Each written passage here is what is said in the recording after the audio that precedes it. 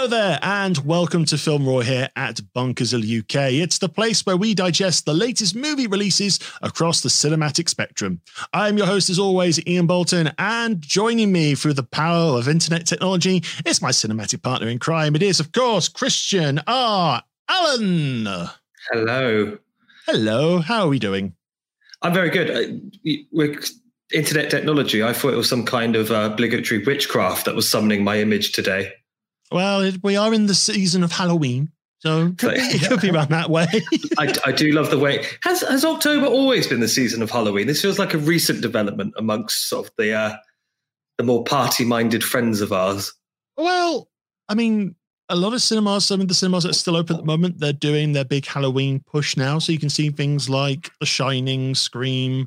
Never seen The Shining in the big screen. Yeah. So some cinemas are using the spare spaces they've got now to put out those Halloween films. And yeah, just a lot of stuff seems to be released on Amazon Prime, for example. I mean, they're doing the whole sort of Welcome to Blumhouse thing at the moment. So a lot of brand new mini horror movies as well as some classics as well available there with the Amazon Prime thing. But yeah, it just seems to be getting more spookier and spookier, I suppose. All the way until we get to November the 1st, and it's the beginning of Christmas season, obviously. Well, no, you've got 5 days of fireworks, so that's the period where we talk about V for Vendetta. And and then after the 5th of November, we move on to Christmas. So it goes Jack Skellington, V, and I don't know, that old guy with the beard from Miracle on 34th Street. Can't remember his name. Santa Claus or Richard Attenborough. One of the two. One of them. One of the two. I prefer the original. Okay, fair enough. Anyway. We are going to start this little video with a film or update. We will be talking about Akira 4K very, very shortly. But I think it's something we want to do first. Obviously, we want to talk to you about the current state of the show because we've been trying different things over the last couple of months. So obviously, we've had a few live streams on Twitch. We've had the podcast. And when we feel like we're starting to make steps forward in the cinema world, everything starts going backwards, unfortunately, due to COVID. It's still an issue, and now there is very little cinema releases out there landed in cinema screens. So we've had a chat about what would be the best route forward, and obviously the temporary cinema closures for places like Cineworld, the part-time closures for Odeon and View. So with that in mind, we are returning to our previous formula of looking at various releases across digital platforms, physical releases, and the occasional cinema release, because Akira, which we will be talking about in a few moments' time, has been released in cinemas. So it's kind of business as usual with a slight detour back to Netflix and Amazon. I mean, a couple of the films we've got coming up over the next couple of weeks, we have a few Netflix ones. We've got Trial of Chicago 7 coming up. We've got the remake of Rebecca. Amazon have got Borat 2 as well. So we'll be doing bite-sized reviews weekly. So basically, you'll be able to pick the reviews you want to hear from us. And you can still digest the shows on podcasts. We'll still release these as audio podcasts as well. They'll be on places as usual: Spotify, Apple, and now Amazon Podcasts as well.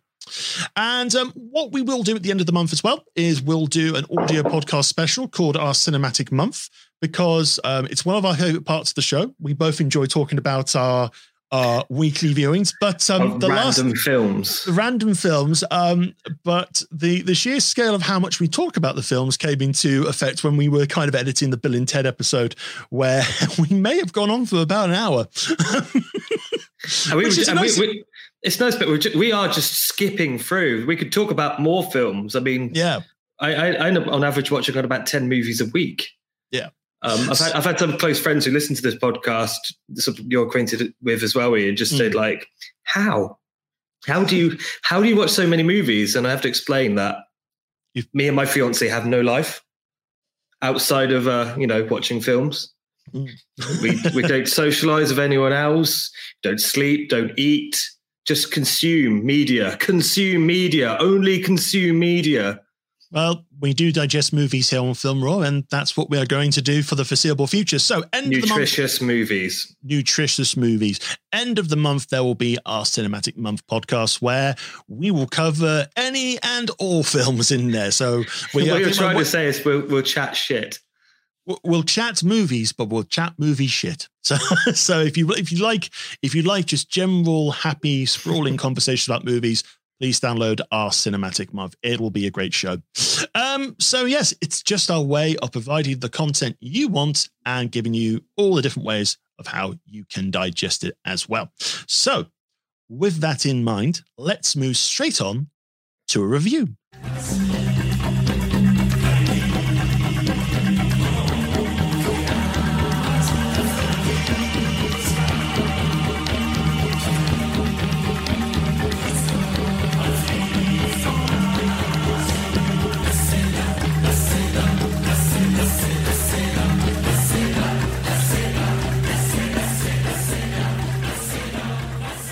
Okay, so for this video, we are talking about Akira. For UK audiences, Manga UK have recently re-released this 1988 cyberpunk tale into cinemas with a brand new 4K print and, for select venues, IMAX formats as well. Directed by Kishiro Otomo and based on the manga he created, Akira tells the story of biker gang leader Kaneda, who tries to help his friend Tetsuro when he starts to develop dangerous psychic powers. With Tetsuro's powers growing, the military keen to experiment with him, and an uprising possibly brewing in the city, there's a very slight possibility that Neo Tokyo is about to explode. So, yeah, I'm using the marketing jargon. Just slight. Slight. It's on the posters. It's on the manga trailer for it. So for the purposes of this review, we watched the film in IMAX, and I think we have both previously watched Akira beforehand. I've seen this hundreds of times. I think it's a rites of passage movie for anime fans. Yeah. What are we called? Weebs, otaku, one of the two. I can't remember. Or just common nerds, I suppose. Standard. I'm just thinking of IT crowd. Standard nerds. That sort of way. I mean, this film has been re-released in every format imaginable. It's been out on VHS. It had a very high-profile re-release on DVD. I think late 2001. Yeah, around 2001. Yeah. Yeah, Pioneer, I believe Pioneer, who were licensing it at the time in America, they spent over several $1 million sort of cleaning up the prints, getting a brand new dub in for the English audiences as well, and seriously pushing this release. And then obviously it's come to Blu-ray as well. So this is like the latest of many, many releases of Akira. When we'll be reviewing the Laserdisc version? Well, or the Mind Hologram in 20 years' time. And well, first we need to find. We haven't had the 3D version yet. Oh God! So someone's probably thought, "Hey, Akira could come out in 3D." No, don't push it. Don't push it. It's fine. Yeah. It's fine as it is in a nice big cinematic format. So yeah, I think the positives we should get probably the main crux of this re-release out of the way. The presentation on IMAX was brilliant. To be perfectly honest, it was lovely. I think the sound mix is amazing. Well, I was quite exhausted the day we watched it because it was my first day of my new job. And I sat down and I thought, oh no, I don't want to fall asleep. I've spent 16 quid on this ticket. I don't want to fall asleep. Boom. No. Yep, there goes Tokyo. I'm awake. Hello. I do need a powerful sound system in my flat. Yeah, an IMAX studio equivalent. Yes. So yeah, I mean, I think if you know Akira, you know of the story as it is, and obviously we're watching it because we've seen the film before. We are interested in the cyberpunk tale.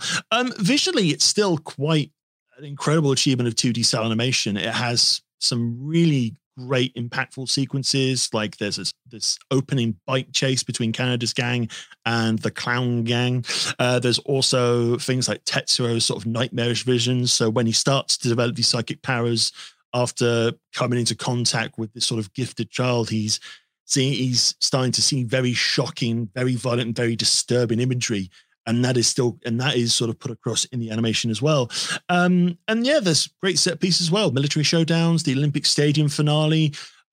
It's basically, it is a true testament to what the Japanese animation art form was capable of at the time. And it's a box ticker. You've got your sci-fi, you've got your explosions, you've got your violence, etc. And without it, a lot of the big anime titles that we have today would probably not have existed.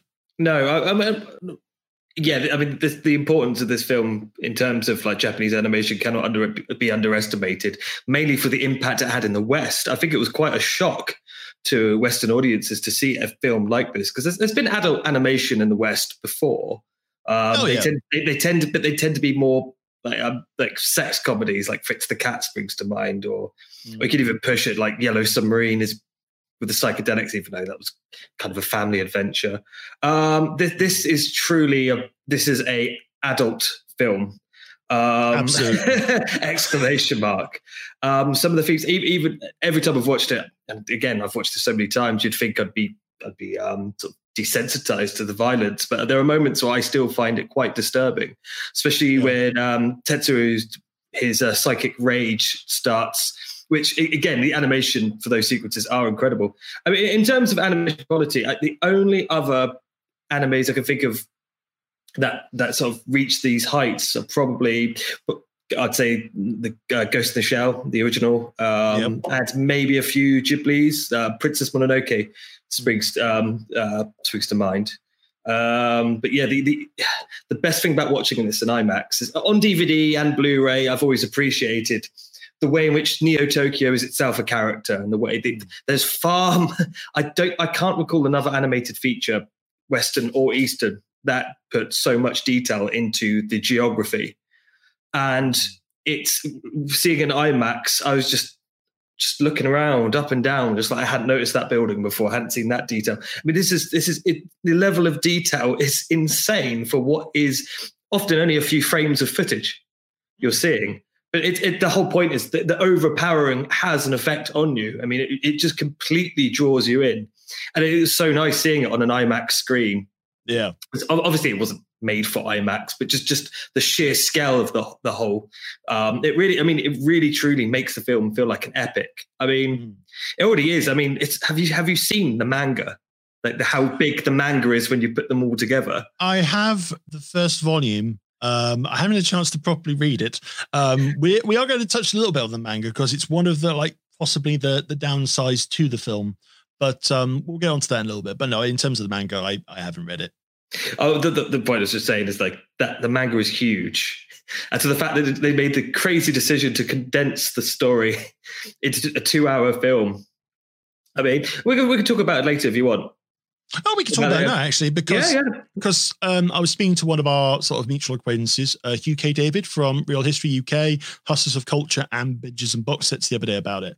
And basically, I think this was filmed when they didn't necessarily have the final book written. Yes, and in fact, interestingly enough, Otomo was actually, he had to kind of work out the ending as he was producing the film, and the way the film story developed, because you could kind of see it as a parallel narrative, kind of like the good example, but the Game of Thrones novels versus the television series. They do their own thing. So you have to kind of treat the film slightly separate from the manga, but the film influenced the direction the manga took. So it's quite an interesting symbiotic relationship between the two forms. But yeah, it's my family members who've read the manga and love it, they complain that there's not enough nuclear explosions in the animated version. It's like they're like, Tokyo only gets destroyed twice. It needs to be destroyed 5 times. It's like 5 or 6 in the manga, yeah. How much misery do you want on screen? This is an anime. This is an anime. Of course, it's going to be miserable at times.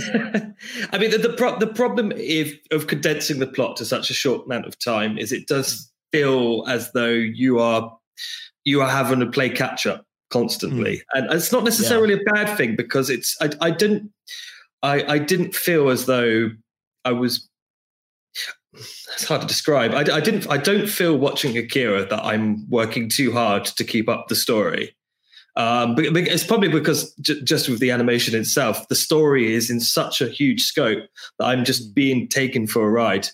And the nice thing I've found over the years is that it's repeatable viewing, because every time I watch it, even last week when I saw it in IMAX, there was something new. Like I was picking up more on the themes of systemic corruption within the sort of the more political aspects, which I hadn't really taken into account when I watched it for the first time as a 15-year-old. Because when I was an adolescent, I was clearly more focused on the sort of more obvious science fiction elements of it. But rewatching it again, delving into the human aspect of the story and the psychology involved, I definitely gained something out of it. However, that being said, I can appreciate why a first-time viewer might be alienated because of all the things I've just said. Yeah, because the big finale in the Olympic Stadium takes them through a complete roller coaster of what's going on, things are exploding. Where are we? Who are we in? I don't know. What's going on? I mean, it jumps between two teenagers having a laser battle to the literal tearing of the fabric of reality. Pretty normal in anime. Yeah. I mean, it's like, well, Evangelion had to have some sort of influence somewhere. Well, I mean, the influence of Akira on just the genre is obvious. I mean, if I were to write down the list of my 10 favorite anime that weren't Akira, I'd imagine I could find, that's clearly inspired by that or such and such. But not just anime, but video games as well. And just a lot of modern cyberpunk definitely owes a considerable debt to this film. Yeah. I think for me, it's kind of like it's a mixed sort of thing for me here. It's like, I like the film. I like revisiting the film when it becomes available on a new format. I think the only downside is it's not necessarily the anime I go to grab off a shelf if I'm trying to bring someone new into the genre. Usually it will be something that is being able to be kind of not translated, but kind of in its original form is still accessible to Western audiences. Something like Cowboy Bebop, for example, because it's self-contained. A lot of the episodes itself are self-contained. Or even a Studio Ghibli film, for example. So a lot of Ghibli films are nice and self-contained. And I think what the great strength about Akira is, it showed that animation definitely was not just for kids, because I think a lot of people kind of had to double take because this was a cartoon that was showing biker gangs fighting, buildings being destroyed, people dying, and all that sort of stuff. And I think for a good period of time, apart from very small animated films in the West, basically, if it's animated, it's for kids. It's closed. You did not have a footing elsewhere really to kind of offer a different form. Which is strange because science fiction itself lends it to the animated medium. And I associate science fiction with adult content. All my favorite science fiction novels I would not give to a child, with the exception of Hitchhiker's Guide to the Galaxy. But that's slightly not quite the same level as something like Alfred Bester or Arthur C. Clarke, that kind of stuff. It's all like more Eastern science fiction. I mean, it's interesting because in the West we've definitely had an attitude that cartoons are for kids, while in Japan obviously that's not been the case at all. Yeah, and I agree. I would hesitate to show Akira as an introduction to. I would probably pick something like Spirited Away. Or another Ghibli, like another Miyazaki, maybe like My Neighbor Totoro or something like that. Yeah. Akira, I actually, it's a shame. I would have held off and waited for the IMAX, but if I'd known it was going to be re-released. But 6 months ago, I introduced my fiance to Akira for the first time, and she's a big anime fan as well. And I was really nervous. I was playing it cool, when you're showing someone something you really like and you want them to like it as well, but you don't want to do the in their face as they're trying to watch a movie. So I'm just there. But she was completely silent for 90 minutes. And I couldn't read her at all. I had no idea if she liked it. And then when Canada started shooting laser beams at Tetsuo, she just went, yes! Like as loudly as possible. I was like, yep, good. I might show you Ghost in the Shell next. Yeah. not sure she's ready for Ninja Scroll. That's kind of the next one, isn't it? Like, Ninja Scroll's probably a little extra step in the extreme. And then you go. That's what stepped to Berserk. Oh no! Or Fist of the North Star. Yes, exactly. When was the first time you watched Akira? Just out of curiosity. It was I think it was the manga DVD release. I was about 15, 16, and I recall. I think it's this title. I may be to quote George W. Bush, misremembering. I remember going to HMV and trying to buy it, and the chap at the counter went, "No, you're clearly too young." So I put it back, and when he wasn't looking, took it to the counter of another member of staff. About 5 minutes later, and they're like, "Whatever." Just like it's a cartoon. It's for kids. Off you go. Absolutely. I remember watching it, thinking, "This is incredible. I have no idea what this is about, but I know I like it." What was it? I think I watched bits of it for the first time. I can't remember the year it appeared on BBC Two for the first time. It was kind of like a big it was a big deal as well. Like they kind of make, we're going to show this animation that's not for kids. It's going to be on at like 10 p.m. at night on BBC Two, and you're going, ooh. But then I also remember it from the Sci-Fi Channel days, the good days, where every Saturday night was anime introduction. Not anime introduction. It was basically an anime film from whenever. Usually, if it was Akira, you get a nice little intro from Jonathan Clements, and off goes the film. And that was my growing up for most of my teenage years. It's like every Saturday night, me and my brother watching anime. It's like some titles were going, "Oh yeah, this is cool," and other titles were going, "What the bloody hell was that?" I remember the first time I managed to do it, because I haven't really had cable TV that often. So I had to rely on buying DVDs, which is always a bit of a gamble because I hadn't seen them. Thankfully, most of the manga titles I bought were pretty spot on, because I did buy Akira and Ghost in the Shower in the same time. I remember the first time I actually got to watch the anime night on Sci-Fi. The film I watched, which put me off their broadcast, was called Riding Bean. Oh, Riding Bean's good. It's pulpy. It's a pulpy kind of thriller. It's on the same universe as Gunsmith Cats. I'm not familiar with that title. I don't believe it had a very limited UK release on DVD. It was an OVA series, and basically some of the supporting characters from Riding Bean made up Gunsmith Cats. Yeah, that's something for if you've imported on DVD or something like that. So it's not wildly known, I guess, in Western audiences, but it's a cultish title. I just remember not being particularly impressed. I don't. It's not a film. There was Bubblegum Crisis. I think that's the only other one I watched as well. I did enjoy that. I think it's an OVA, isn't it? Well, there are two versions. Sorry, should we explain what an OVA is to our audiences who've never watched it? It's original video animation. That was atrocious. Keep this in. It's very funny.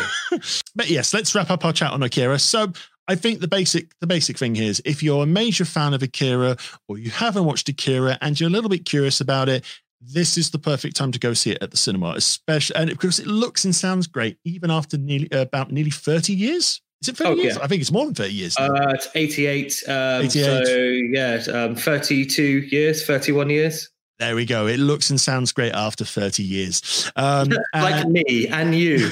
Yes. Yeah. So obviously it's at the cinema at the moment, at Select Cinema. So if you feel safe to go and see it, please do. It's highly recommended from both of us.